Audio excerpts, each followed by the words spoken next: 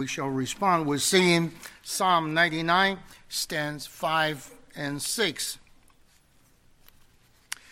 Congregation of our Lord Jesus Christ, during the 40 years of wandering in the wilderness, God commanded the Israelites to build a portable structure, the Tabernacle, in the wilderness, as their place of worship where he dwelled among them.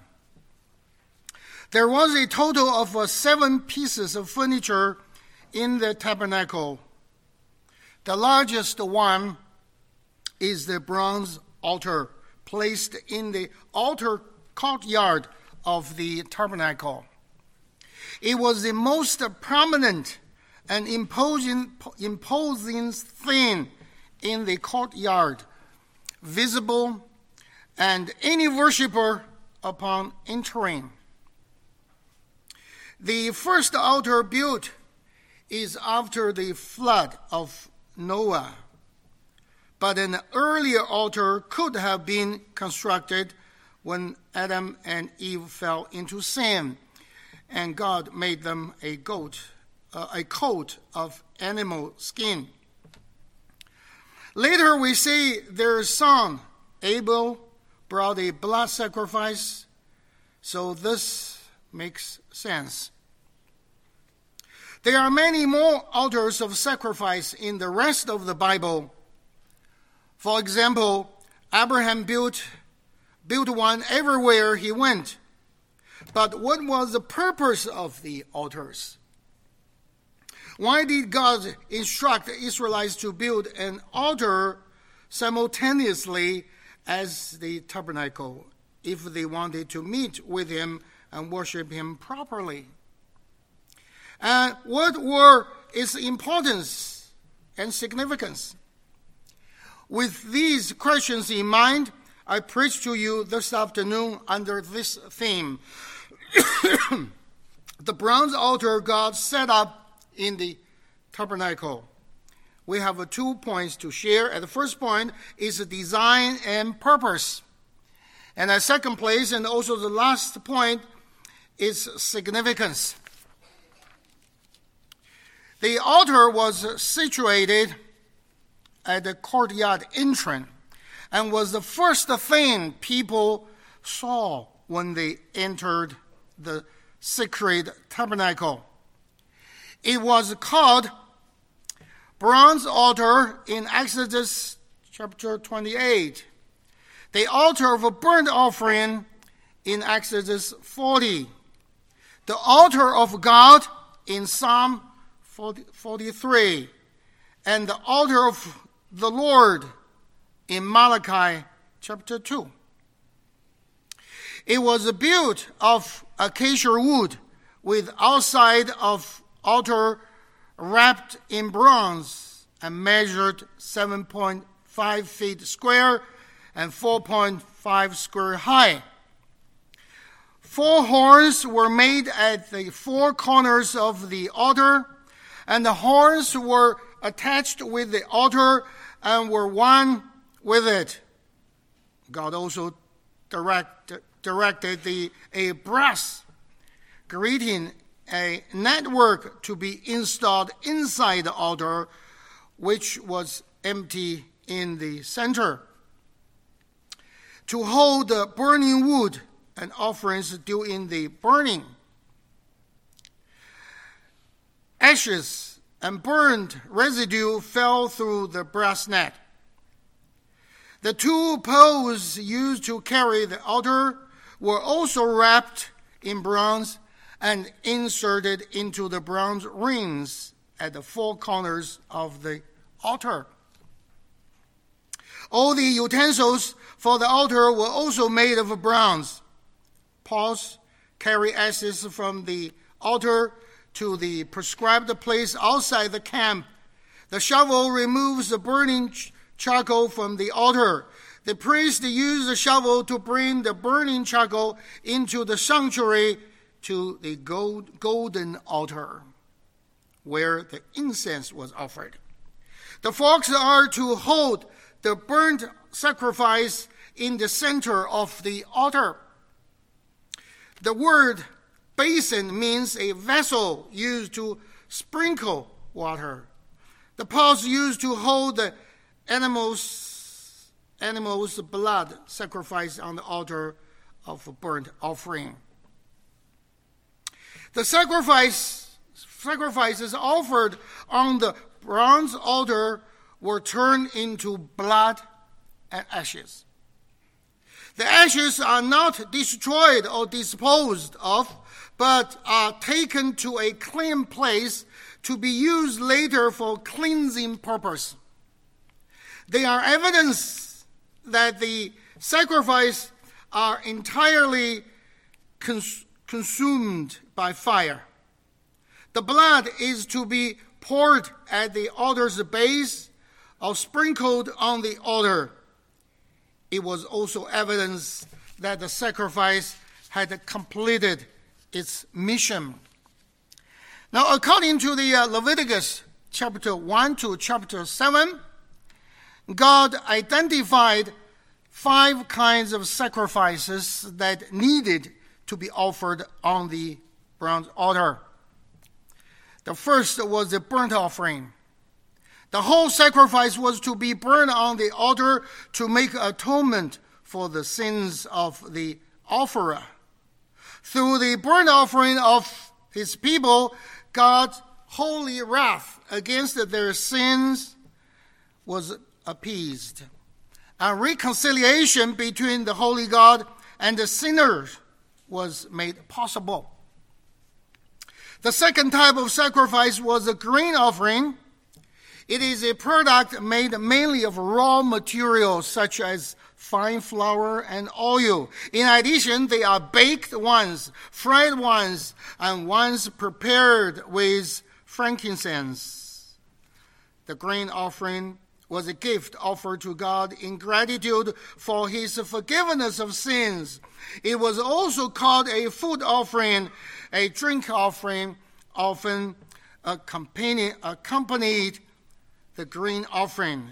A kilo of wine sprinkled on the top of grain offering. Accompanying drinking offering was a symbol of the joy of offerer. The third type was the peace offering, also known as a fellowship offering in English. In the peace offering, only the sacrifice's blood, fat, kidneys were to be burned on the altar, and these parts were to be given to the Lord, but the rest of the sacrifice was to be shared by Aaron, his sons, and the sacrificers. Now, the fourth type was the atonement sacrifice. This sacrifice was offered for the unintentional sin and ceremonial uncleanness of ritual impurity. The blood and the fat of the sacrifice were offered to God and were to be burned on the altar, while all other parts of the sacrifice were to be taken outside of the camp and burned. Now, the last one, the fifth one, is a guilt offering. It was made with a male sheep with the blemish. The person who offered the sacrifice had to make a peace with the person he had hurt or made up for the loss of others before he could offer sacrifice, ask the Lord for forgiveness. Regarding the sacrifice for sin and sacrifice for atonement, whenever a person sins, a bull or a male goat lamb without blemish or a female goat is to be brought to the bronze altar and offered as a most atoning sacrifice. The person who offered the sacrifice laid his hands on the head of the atonement sacrifice, and then he was to slaughter the atonement sacrifice at the place where the burnt offering was slaughtered. The priest was to take some of the blood of the sin offering with his finger and anoint the 4 horns of the altar with the burnt offering. But if it was the high priest and the whole congregation and the curate who made the atonement, the blood of the sacrifice was to be poured at the foot of the altar at the entrance of the tent of meeting. The fat of the sacrifice was to be burned on the altar. The rest of the sacrifice was taken outside and burned to ashes. When the people and the priest had done what they were supposed to do according to God's sacrifice regulation and finished the sacrifice, what happened? In Leviticus chapter 4 times we read that they were forgiven. On what ground was the sacrificial man's sin forgiven? The sins of the consecrated man had been transferred to an innocent bull, a male lamb, or a female goat, while the innocent of the unblemished bull, male lamb, or female goat was transferred to the repentant sinner. Now this brings us to the last point. Its significance. The bronze altar presents a vivid picture of God's greatest sacrifice for our sins. The original Greek Hebrew word for altar means to slaughter for a sacrifice. So literally, the altar was a place of a sacrifice or slaughter. The altar is at the center of God's eternal plan of salvation. It speaks of justification. Justification is a judicial act of God, and it declares us righteous when we believe in the work of Jesus Christ on the cross for us. In the tabernacle days, Israel was restored to a right relationship with God by offering blood at the altar for their sins. Today, we are redeemed through the atoning blood of Christ. God restores us to a reconciled relationship with Him by imputing the righteousness of Christ to our lives. Before the priest entered the tabernacle, he had to offer a blood sacrifice on the bronze altar. All those who entered the tabernacle had to pass through the blood-stained altar before they could come into the presence of God. Likewise, the cross of Jesus Christ is the heart of our Christian faith.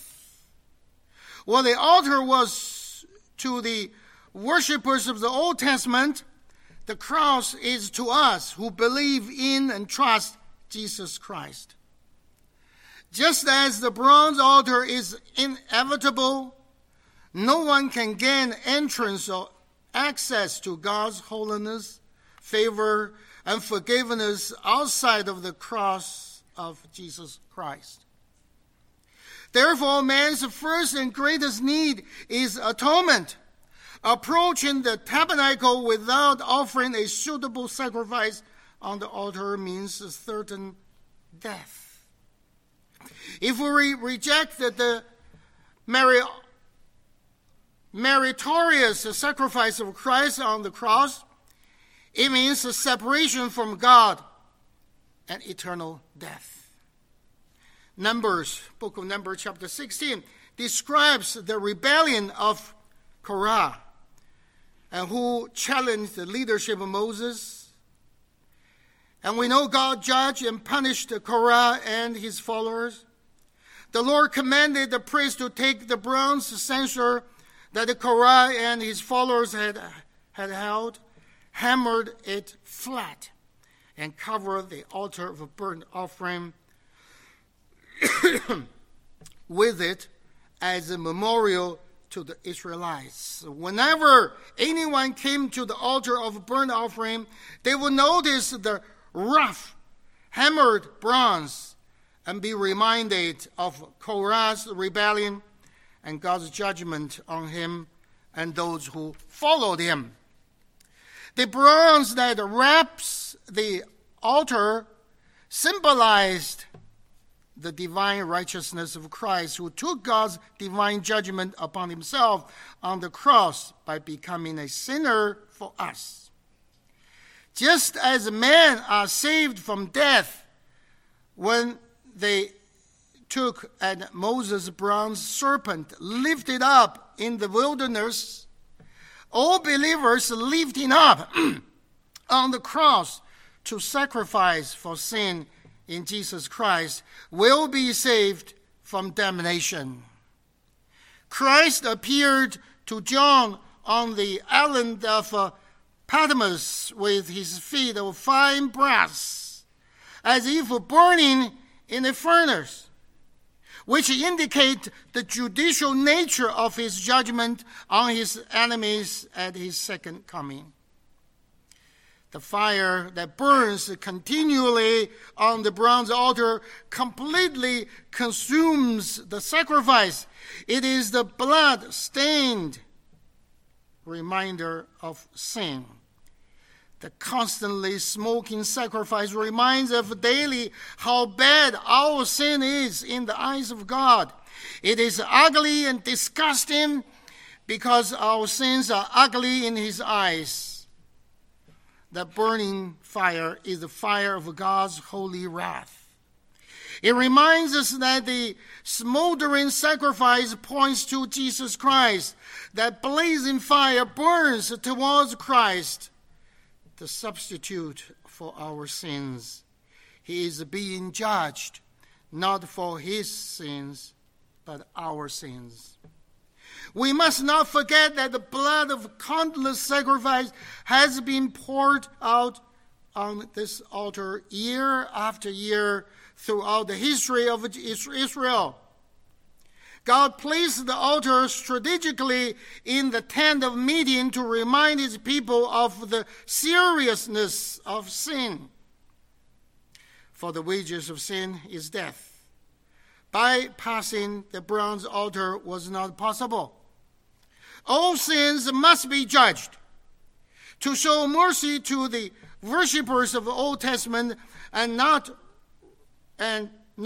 require them to die personally for their sins, God taught them how to take an innocent animal as a sacrifice for their sins.